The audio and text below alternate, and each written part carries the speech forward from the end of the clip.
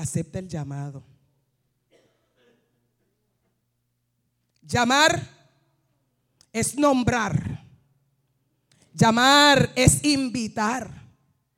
Llamar es invocar o convocar. Llamar es citar. Llamar también es atraer. Pero me llamó mucho la atención de esta partecita de llamar, que dice que llamar es seducir. Llamar es seducir.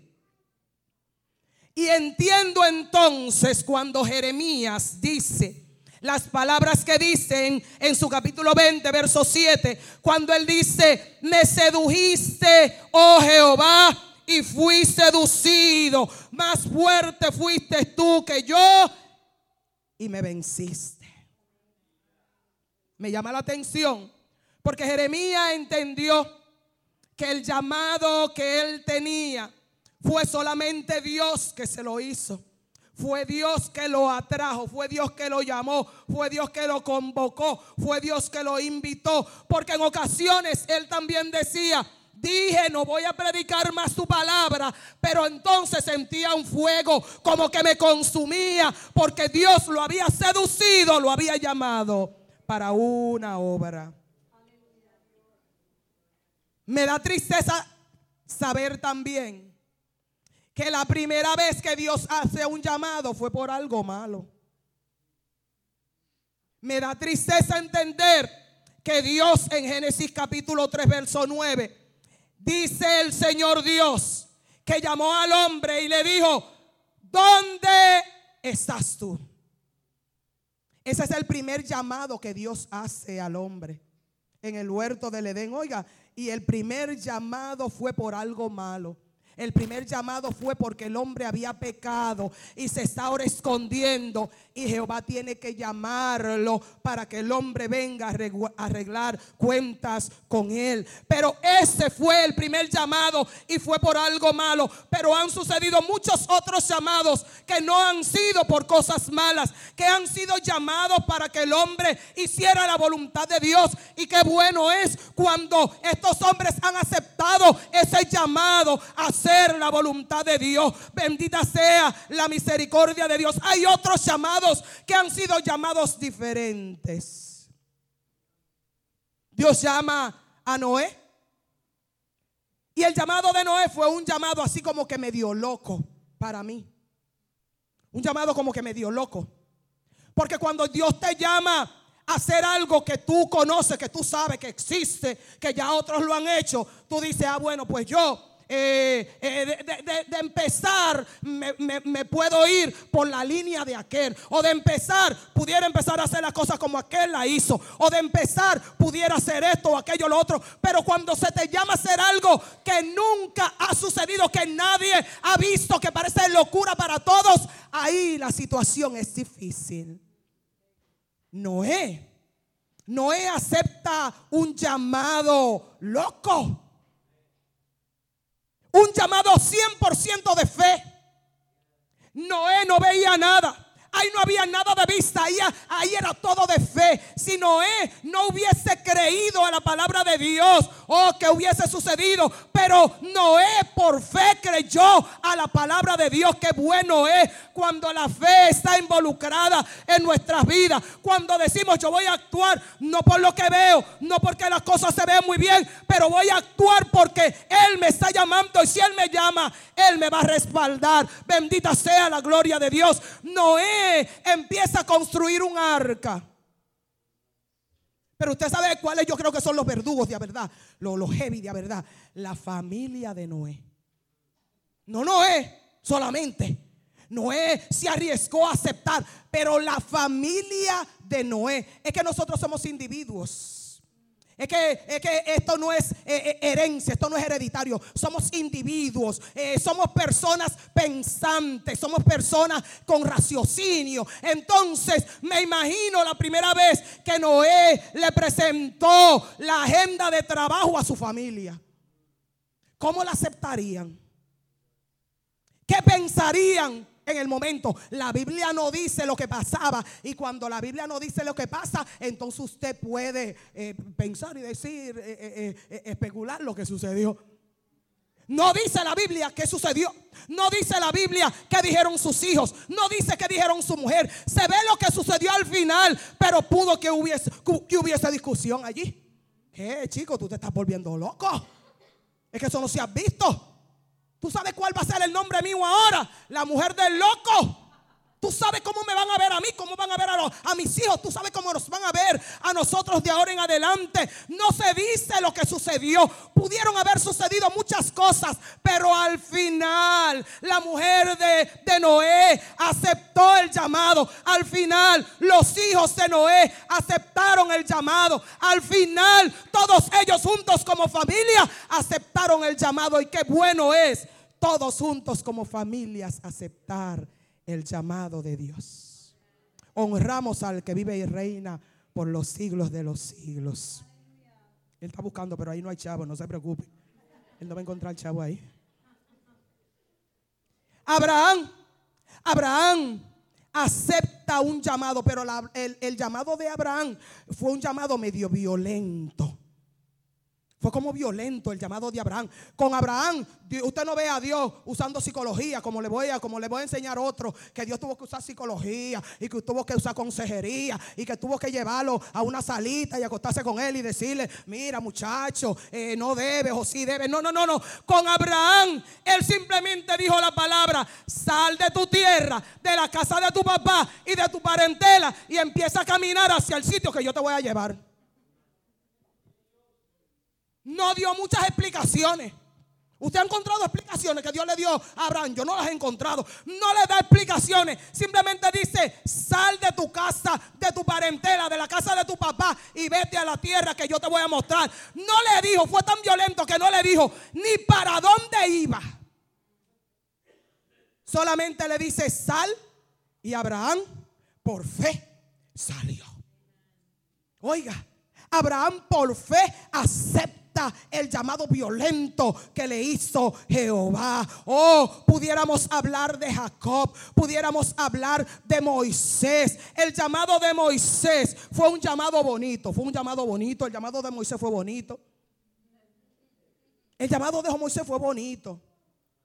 Pero cuando nosotros estudiamos el personaje de Moisés, nos damos cuenta que aunque el llamado de Moisés fue bonito, que aunque Dios lo guardó, lo salvaguardó desde niño, lo protegió, lo llevó al lugar indicado, movió las piezas para que él cayera en el lugar que debía caer. Moisés era un hombre que tenía problemas.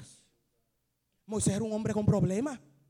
No era que él simplemente daba excusa, porque yo en muchos mensajes he crucificado a Moisés.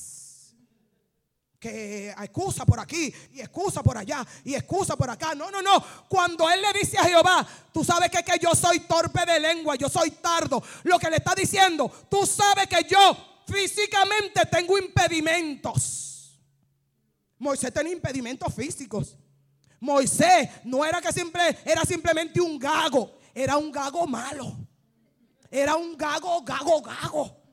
Era un gago de verdad, tenía problemas para expresarse. Pero qué bueno que el hombre que tiene problemas para expresarse es el hombre con la palabra más poderosa. Porque en hebreo dice que Moisés era un hombre de palabra poderosa. Se convirtió en un hombre poderoso solamente por aceptar el llamado de Jehová.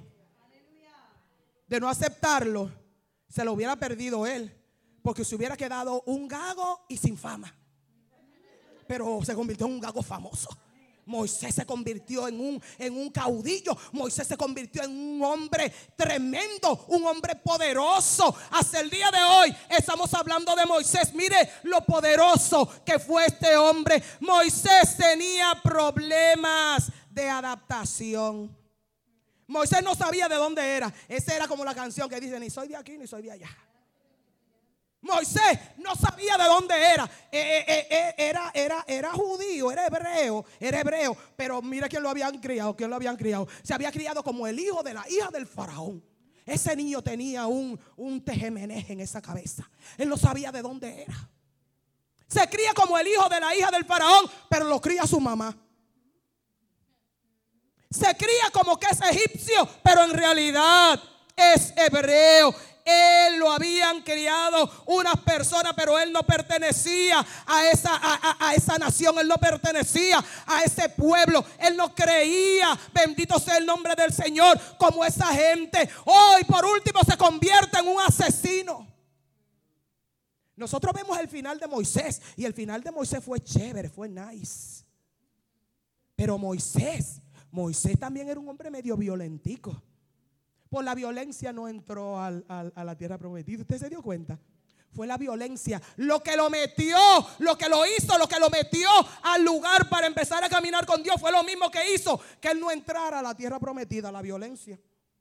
Con la violencia él tiene que salir huyendo porque mata a un capataz egipcio. Pero ahora por la violencia, por golpear la roca, cuando Dios le dijo simplemente háblale, muchacho, tranquilo, entonces pierde la oportunidad de su vida. Pero Moisés tuvo que tomar decisiones drásticas. Moisés, además de ser un asesino, era condenado por su propia familia. La familia, cuando él se casa con la muchachita aquella que era así morenita como yo,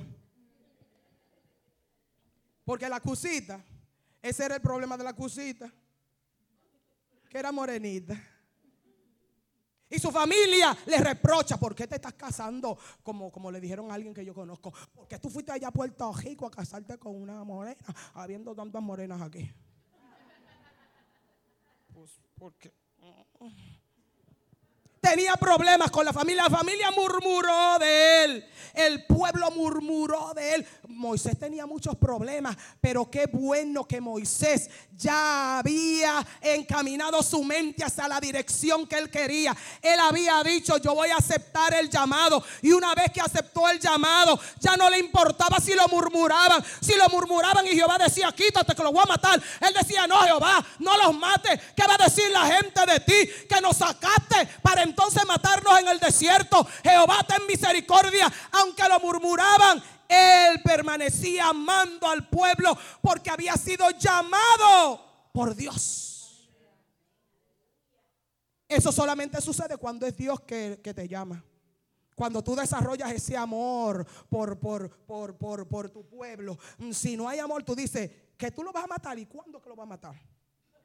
¿Cuándo es? Dime cuándo es para moverme rápido. No, pero Moisés decía: no los mates, porque ¿qué van a decir del Dios que nosotros servimos? Oh, bendita sea la gloria de Dios. Pero no solamente Moisés recibió un llamado de parte de Dios, Josué recibió un llamado que era un llamado que lo hizo tener miedo, lo amedrentó el llamado.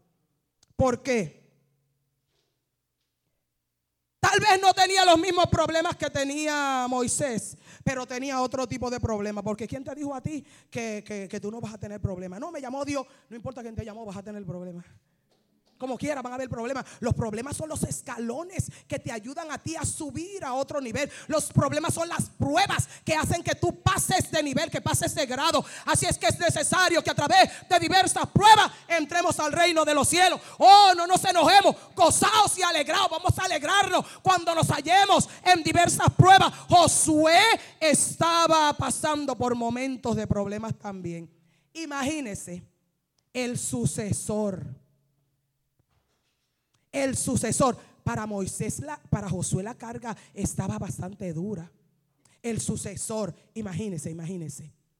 La gente esperaba demasiado de él.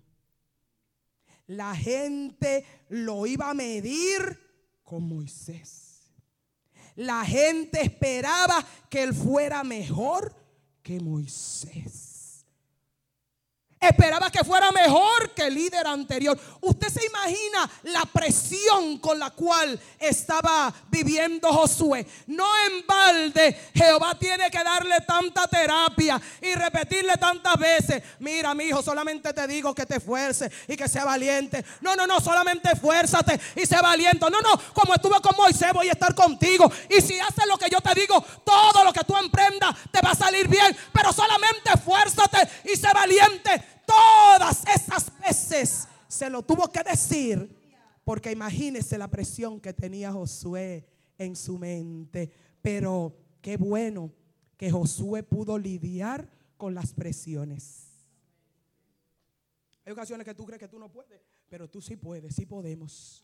Como líderes tenemos que lidiar con presiones, pero tú sí puedes, nosotros sí podemos. Yo todo lo puedo en Cristo que me fortalece.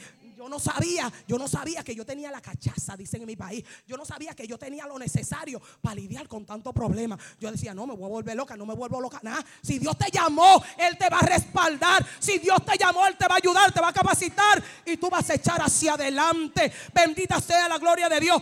Con presión los instrumentos dan mejor sonido. ¿Usted ha visto una guitarra desafinada? Pero cuando se le mete presión y se ponen ¿cómo se dice? No solamente que se afina, sino que se ponen, no sé si es tensas las cuerdas. Cuando se le mete presión, entonces da el tonito bonito. Con presión vamos a dar un tono bonito para Él. No importa lo que los de acá vean, para Él vamos a dar un tonito bonito. La presión nos ayuda. Bendito sea el nombre del Señor. Solamente esfuérzate y sé muy valiente. Nunca he visto a nadie que Jehová tuviera que hablar tanto con él, diciéndole tranquilo, solamente haz esto y esto y esto, y guiándolo como Gedeón. Bendito sea el nombre del Señor. Pero hay otros muchos que fueron llamados. Sansón fue llamado. Es más, Sansón tuvo un privilegio que no tuvieron la mayoría de eso. A Sansón un ángel le tocó cancioncita y dijo: el muchachito va a nacer y va a ser un muchachito dedicado para Dios. ¿A cuántos en la Biblia se le aparece un ángel para dar la noticia? A Jesús, a Juan el Bautista. ¿A cuántos se pueden contar? Pero a Sansón un ángel se le aparece y le dice a la mamá: mira, tú tienes que comportarte así. Parece, yo no sé si era que la mamá era media desacatadita, pero le dice: no puedes seguir bebiendo vino. Le dice: no puedes beber vino, tienes que mantenerte pura para él. No solamente él, sino el niño. Le da todas las órdenes. Pero Sansón tenía problemas también. Y yo no sé si usted se ha fijado, pero de todo lo que yo he hablado he dicho que tenían problemas. Y eso a mí me alegra. Eso a mí me encanta. Porque yo tengo problemas también.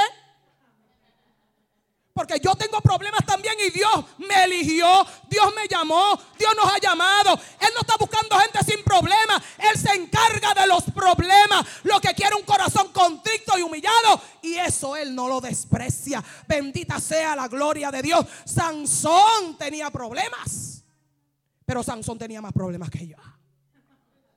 Sansón era desobediente. Sansón era de los muchachitos que la mamá tenía que decirle: mira, ve, mete la mano al león, ve para donde el león, para que él no fuera. Porque si la mamá le decía: no lo haga, eso él iba a hacer. Sansón era desobediente. Por la desobediencia perdió un gran ministerio que Dios había puesto en sus manos. No fue que no fue famoso, no fue que Dios no lo utilizó. Sí, Dios lo utilizó y sí fue famoso, tan famoso que ahora en el 2017 seguimos hablando de él. Pero no llegó a hacer lo que Dios quería que él hiciera. Su vida fue cortada, tronchada por su desobediencia. Y la cuestión no es que puede decir, es que la presión de los amigos, es que me empujaron por aquí. No. Él solito se echó la soga al cuello. Él solito iba a hacer lo que Dios le decía que no hiciera. Hubieron llamados que terminaron bien, hubieron llamados que terminaron mal, como el de Sansón. Me llama la atención el llamado de Samuel. Samuel es un niño que Dios se lo da a su mamá. Dios se lo dio. Jehová, dice la palabra, Jehová se acordó de Ana. Y Ana entonces concibió y dio a luz. Pero ya ella había hecho votos, ya ella había hecho un contrato con Jehová y le había dicho: el niño que tú me des, yo lo voy a dedicar para ti. El niño que tú me des va a ser tuyo. Yo te lo voy a retornar a ti. Samuel estaba desde los 3 años en el templo, siendo instruido en el templo. Y usted busca en Primera de Samuel y usted encuentra: y el niño ministraba en presencia de él. Y el niño Samuel ministraba. Eso no era que simplemente estaba, eso era que él estaba activo, ministraba. Y el joven Samuel ministraba a Jehová. Pasó de ser un niño a un joven en el santuario y ministraba a Jehová. Pero todavía, aunque ministraba a Jehová, no conocía a Jehová. Y Jehová no le había hecho un llamado especial. Dios lo había dado y Jehová lo aceptó cuando la madre se lo dio. Pero ahora Jehová tiene planes específicos con Samuel. Ahora esto no es que yo crecí en el evangelio. Esto no es que yo crecí en la iglesia. Esto no es que mi papá me extraía. Eso no es que yo me sé los coritos, porque eso te lo puedo decir yo. Todos los coritos me los sabía yo. Cuando el pastor iba a terminar de hablar, ya yo sabía la frase que el pastor iba a decir. Porque la costumbre. Yo me sabía, y yo creo que lo he dicho aquí anteriormente, cuando la hermana pasaba al frente, ya yo sabía en el momento que iba a llorar. Porque usted sabe la que lloran al frente. Usted sabe en el momentico lo que dicen, que usted dice ahora. Ahí está llorando. Ya usted sabía la que iban a llorar. Ya usted sabía cómo el hermano hablaba en lengua y cómo la hermana avanzaba. Usted sabía todo porque usted estaba en la iglesia. Y yo creo que todos los que nos criamos en la iglesia nos pasó lo mismo. Hacíamos servicio. A mí me gustaba colectar la ofrenda. Tabita, me gustaba colectar la ofrenda a mí en los servicios de niños que hacíamos, pero nunca querían que yo colectara ofrenda. No sé por qué me decía mi hermana Eunice, yo soy, y ella es más chiquita que yo, pero yo le obedecía a ella porque ella es guapa, ella es poderosa. Entonces yo le obedecía a ella. En todos los hogares que se criaron en el evangelio pasa lo mismo. Sabíamos las lenguas del hermano, sabíamos cómo danzaba este y cómo danzaba el otro, pero nos criamos sin conocer a Dios. Tuvimos que tener un encuentro con Dios. Ay, Amanda, no te lo reveló carne ni sangre. Fue mi papá que está allá arriba que dijo, esa muchacha está sudando. Mire, señores, Dios es bueno, Dios tiene misericordia de mí. Este niño no había conocido a Dios.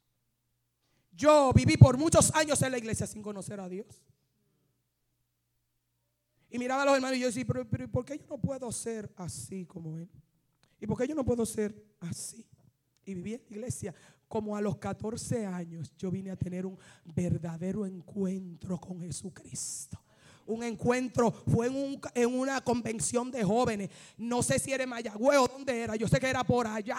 Yo sé que fue por allá. Y yo tuve un encuentro con Jesucristo. Y desde ese momento hasta el día de hoy, que no le pienso decirle la que tengo, le sirvo al Señor. Porque Él tiene propósitos especiales con nosotros, al igual que lo tenía con Samuel. Samuel entonces llegó a tener un encuentro con Dios. No he visto gente que Dios lo haya llamado más que a Samuel tampoco. 4 veces lo llamó. A la tercera vez todavía va donde Eli y le dice, Eli, pero ¿qué es lo que está pasando? Déjame dormir. Y él le dice, pero que yo no te he llamado. Ahora Elí, el ciego y el que no tenía entendimiento de Dios, porque se le había nublado el entendimiento, se le había nublado la razón. Dice ahora, no, cuando oigas la voz, dile, habla Jehová, que tu siervo oye. Entonces Jehová llamó nuevamente a Samuel, y Samuel entonces respondió, no por convicción, sino por obediencia, habla Jehová, que tu siervo oye. Pero ese niño que no había tenido un encuentro con Dios, después llegó a ser el hombre que la palabra dice que su palabra no cayó ninguna al piso, porque Jehová hizo cumplir todas las palabras que salieron de la boca de Samuel. Dios lo había llamado. Aceptemos el llamado. Aceptemos el llamado que Dios nos hace, de todos los llamados que pudiera encontrar en la Biblia, que son lindos todos. Hay un llamado que a mí en lo personal me ministra, y es el llamado de David. En 1 Samuel 17 encontramos a David enfrentándose a Goliat. Pero con David sucedió algo raro.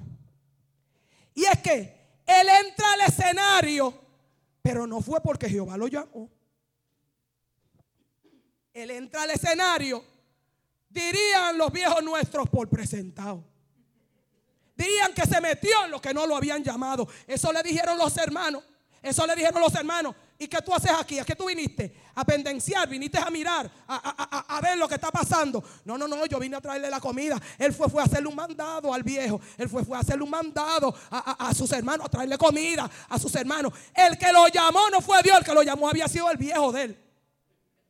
Pero él aceptó el llamado del hombre. Para aceptar muchas veces el llamado de Dios, primeramente hay que entrar por el llamado de aquí de la tierra del hombre. David, acepta el llamado de tu papá. Ven y llévamele comida a los muchachos. Y él va, cuando llega allá, él es que se mete. Jehová no le dijo, ve, pelea con él que te voy a dar la victoria. No. Él dijo, y este que está amedrentando al pueblo de Jehová, ese incircunciso, ¿quién es? Ahí empiezan a darle los detalles. No, el hombre tiene ya 40 días y todos los del lado tuyo se están escondiendo. Él dice, pues déjame demostrarle entonces. No fue Jehová que le dijo, déjame demostrarle entonces con quién él se está metiendo. Se está metiendo con el Dios de los escuadrones de la tribu de Israel, y él lo va a entregar en mis manos hoy. Pero aunque no fue Jehová que lo metió, que lo llamó y le dijo con voz audible, David, ven y pelea con Goliat, ya era plan de Dios, porque es plan de Dios, era plan de Dios. Jehová no le dijo, ve, pelea con él, pero Jehová ya lo estaba preparando. Me llama la atención porque David era uno no capacitado. Me gusta porque David era uno inexperto. Me gusta porque David era uno inmaduro. David era uno despreciado. David era uno olvidado. David era uno que no calificaba en la vista del hombre. Y a Dios le gusta darle sus sorpresitas al hombre. A los no calificados, Él los califica. A los inexpertos Él le da experiencia. A los indoctos Él le da el conocimiento adecuado. Los prepara y lo pone en su obra. Y después usted dice, pero aquel no era el que supuestamente no servía para esto, pero sí sirve para esto, porque Jehová lo capacitó. Porque de lo despreciado, de lo desechado del mundo, de los hombres, ha escogido Jehová para avergonzar a los que se creen o se llaman sabios. David era uno de estos. Me llama la atención. Para la gente, él no cumplía con los requisitos. Y me gusta porque para la gente, yo no cumplía con los requisitos, señores. Yo no cumplía con los requisitos. Yo le he dicho a ustedes el testimonio mío. Yo no cumplía con los requisitos. Pero yo he visto a Dios. Romper unas reglas por ahí que se puso heavy el Dios que yo le sirvo. Se puso heavy. Rompió reglas que no se habían roto, yo creo que con nadie. Al menos entre nosotros, entre los. No puedo decir duro, no lo puedo decir duro. Tú sabes, Tabita ya con los ojos, nos entendemos. No calificaba. David no calificaba, pero ¿cuál es la experiencia militar? Es que yo no tengo experiencia militar. Pero ¿cuál es la experiencia de guerra? Yo no tengo experiencia de guerra. Ahora lo único que yo hago es que si viene un oso, viene un león y me trata de tomar mi oveja, yo me levanto y lo hiero. Y si vuelve para atrás en el frente, entonces yo lo mato. La gente no creía que él tenía experiencia. Pero qué mejor experiencia que haber peleado con osos y con leones. Es que Dios te va a poner a pelear con osos y con leones para que cuando llegue donde la gente que cree que tú no tienes la experiencia, entonces sean ellos los que queden avergonzados. Así es el Dios que nosotros le servimos. Oh, Él nos llama sin importar la capacidad, sin importar la experiencia, sin importar lo desechado que hayamos ido. La gente nos desechó, pero Jehová nos eligió, Jehová nos llamó y nos trajo a su luz admirable. Es que la gente está acostumbrada a elegir o a juzgar por su vista, por lo que él ve. La gente no sabía que David, Jehová había dicho, Jehová dijo, ese muchachito conforme a mi corazón, ese niño conforme a mi corazón. Pero la gente no veía el corazón de David. La gente ve lo que está por fuera, y por fuera ellos te califican y te descualifican. Pero qué bueno es el Dios que yo les sirvo. Qué bueno es el Dios que yo les sirvo. Oh, bendita sea la gloria de Dios. Él hace lo opuesto a la gente, que Él no califica. Si con, es que lo único que Él toca es la arpita esa que Él toca. Es que lo único que Él hace de noche cantar cancioncita. Pero lo que tú no sabes, lo que la gente no sabía, era que con el toque de esa arpa los demonios huían. Los demonios se tenían que ir. No era necesario hacer más para la gente, porque ya era suficiente lo que hacía para el Dios que lo había llamado. De muchacho demandado terminó siendo rey de Israel. En Éxodo capítulo 4 verso 10, allí se dan unas excusas. Yo no soy la persona adecuada. ¿Cuántas veces tú has dicho, yo no soy la persona adecuada para ese puesto, pastor, para esa posición? Yo no soy la persona adecuada. Manden a tal que esa sí que está preparada. Yo no soy la persona adecuada. Déjeme decirle, hablarle de algunos requisitos que usted necesita tener para ser llamado. El primer requisito es reconocer que usted, por usted mismo, no puede hacer nada. Reconocer que usted por usted mismo no puede hacer nada. Pablo llegó a reconocer eso, pero llegó un momento que dijo, al principio yo no sabía, pero ahora yo todo lo puedo en Cristo. Ahora yo puedo hacer todo por Él, en Él. Oh, bendita sea la gloria de Dios. Lo segundo que debes reconocer es que tú no tienes los recursos necesarios, porque no tendrás los recursos necesarios. Decía Gedeón, yo soy el más pequeño de mi casa y soy de la tribu más pequeña. Para mí no hay esperanza. Él reconocía que no tenía los recursos necesarios, pero Dios no es el dador de todos los recursos. Entonces, ¿cuál es el problema? Reconocer que no tienes los recursos apropiados. Oh, reconocer que eres inexperto, que tú no sabes. Pero el Dios que tú le sirves no es el dador del conocimiento. En Él no se manifiesta todo el conocimiento. Acepta el llamado, que Él te va a capacitar para su gloria y para su honra. Bendita sea la gloria de Dios, que Él se perfecciona en mis debilidades. Yo voy a terminar ya mismo. Eliseo, me gusta el llamado de Eliseo, porque Dios, yo le he dicho aquí 1.000.000 de veces y lo voy a decir 1.000.001 veces. Dios no llama gente vaga.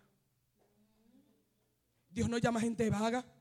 Y usted tal vez no entienda, y usted hasta le reproche a Dios y diga, Jehová, pero es que tú no estás mirando lo ocupada que yo estoy. Pero que tú no ves que yo estoy aquí, yo toco allá, yo brinco aquí, yo bailo allá, yo estoy. Tú no ves lo que yo estoy, tú no ves lo que yo estoy haciendo. Jehová llama gente que está trabajando. Es que yo siempre he dicho que es muy difícil hacer trabajar un vago. Es muy difícil hacer trabajar a una gente vaga. Entonces Dios llama a la gente que está trabajando. Va a ser más propensa a trabajar, va a ser más propensa a seguir trabajando. Dios llama a gente trabajando. Cuando Dios llama a Eliseo, Él le dice a Elías, el tiempo tuyo se termina, porque todo tiene un final. Todo tiene un comienzo y todo tiene un final. Tu ministerio termina. Levanta a Eliseo. Y entonces Elías, medio arrebatado. Elías era medio arrebatado. No vamos a hablar de él ahora, pero Elías era una cosa del otro mundo. Él va pasando por al lado de él y no va y le dice, mira, Jehová me dijo a mí, porque esa sería la forma correcta. Jehová me ha dicho a mí que venga donde ti, porque tú vas a ser la persona que me va a suceder, que va a ser después de mí. No. Él cogió el manto y le dijo, ahí te va. Y Eliseo ni tonto ni perezoso, agarró el manto. Tienes que aceptar. Ese fue el llamado de Eliseo. Le tiró el manto y él aceptó el manto, aceptó el pase, aceptó el cruce, aceptó el batón que le estaban dando, aceptó el llamado que Dios tenía para con él. Bendita sea la gloria de Dios. Él estaba trabajando. Dios llama a gente que está trabajando. Los discípulos, cuando él los llamó, todos estaban trabajando. Mateo contando su chavito, tratando de robárselo, pero lo estaba contando. Pedro pescando, el hermano pescando. Ellos todos estaban trabajando. Porque Dios llama a gente que le gusta trabajar. ¿Y por qué yo no he subido? Porque Dios no te ve que tú estás trabajando. Si Él te ve trabajando, Él te va a llevar a otro nivel. Bendita sea la gloria de Dios. Y dije que iba a terminar y termino ya. Hay una anécdota que cuenta que llevaron un grupo de personas a una isla para hacer un estudio, para ver cómo se formaban los diferentes escenarios sociales en esa isla. Lo llevaron y lo dejaron ahí. Dice que había un hombre muy astuto y con su astucia él se puso a mirar y dijo: en esta isla el fuego va a ser la diferencia. Como se va a necesitar fuego para todo, acuérdense, estamos en una isla, se va a necesitar fuego para todo. Se dedicó a trabajar y a buscar leña. Cortaba leña y cortaba leña. Mientras que otros se dedicaban a ir a pescar, otros se dedicaban a ir a ver qué cazaban, otros se dedicaban a ver qué podían cultivar o sacar de la tierra. Él se dedicó por años a la leña. Su imperio lo hizo sobre la leña. Él prestaba leña. Con que tú le pagabas, con lo que tú sacabas. Si tú eras pescador, pues tú le pagabas la leña con pescado. Si tú eras agricultor, tú le pagabas la leña con lo que tú producías. Él se fue engrandeciendo, se fue enriqueciendo. Pero había uno. No era él el más indicado. No era él el que la gente miraba. No era él el que la gente tenía los ojos puestos en él. Porque el próspero era el señor de la leña. Pero había uno que de vez en cuando iba al río y se daba su chapuzoncito y encontró unas ostras. Y cuando abrió la ostra, él veía que se podía comer la ostra, pero que habían unas cositas que no las podía comer. Pero él dijo: déjame guardarlas porque son bonitas. Y las guardó. Y la gente decía: ¿para qué tú pierdes tu tiempo yendo a bañarte y a sacar esas pelotitas que no valen nada? Y él simplemente seguía yendo, dándose un chapuzón y sacando sus ostras y guardando la bolita porque se veía simplemente bonita. Llegó el tiempo cumplido donde todos deberían regresar a la ciudad. Y cuando llegaron los helicópteros a buscar los diferentes grupos, el hombre de la leña molesto dice: ¿y dónde va a caber toda la leña que yo tengo? Los del helicóptero le dijeron: lamentablemente su leña no cabe en el helicóptero, y donde vamos su leña no va a servir para nada. Pudiera traerse unos cuantos palitos de leña, pero no le va a servir para donde vamos. Entonces yo no me puedo ir, porque aquí está toda mi vida, toda mi ganancia están aquí. Mientras que cuando fueron donde el otro, él había sacado simplemente una bolsita y él dijo: yo estoy ready, yo me voy.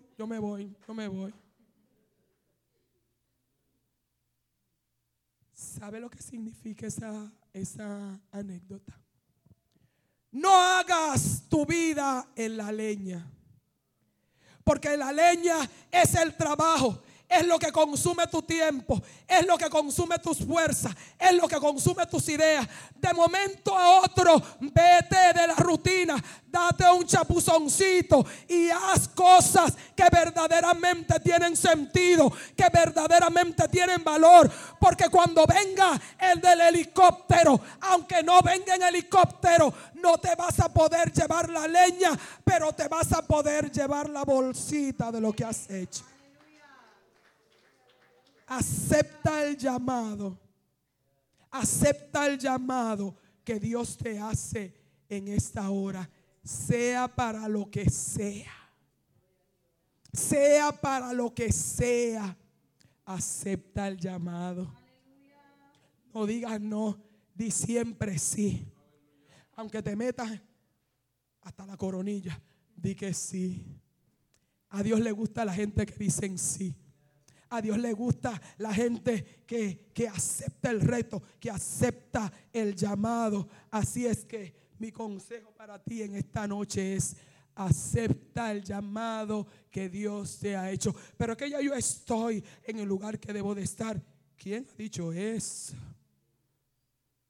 Esther aceptó un llamado a ir a la casa del rey, pero estaba en la casa del rey, pero todavía no era reina. Tuvo que entonces llegar a ser reina para poder disfrutar de los beneficios de reina. Tú todavía no estás donde Dios te quiere, porque Dios te quiere llevar a otro nivel. Dios quiere que tú sigas subiendo en Él, que tú sigas creciendo en Él. Todavía no has crecido lo que Dios quiere que tú y yo crezcamos. Todavía nos hace falta crecer. Todavía podemos crecer en Él. Aceptemos el llamado, porque Él nos hace un llamado en esta noche. Nos seduce en esta noche. Nos atrae en esta noche a que aceptemos su voluntad, a que aceptemos lo que Él quiere para nuestras vidas. Porque lo que Él quiere para nuestras vidas será mucho mejor que lo que nosotros queremos para nuestra vida. Dios les bendiga, Dios les guarde y acepte el llamado, acepte el llamado, acepte el llamado que Dios hace para su vida en esta noche. Praise the Lord. Acepta el llamado. Praise the Lord, aleluya. Yo quiero más de ti y habitar en tu presencia. Menguar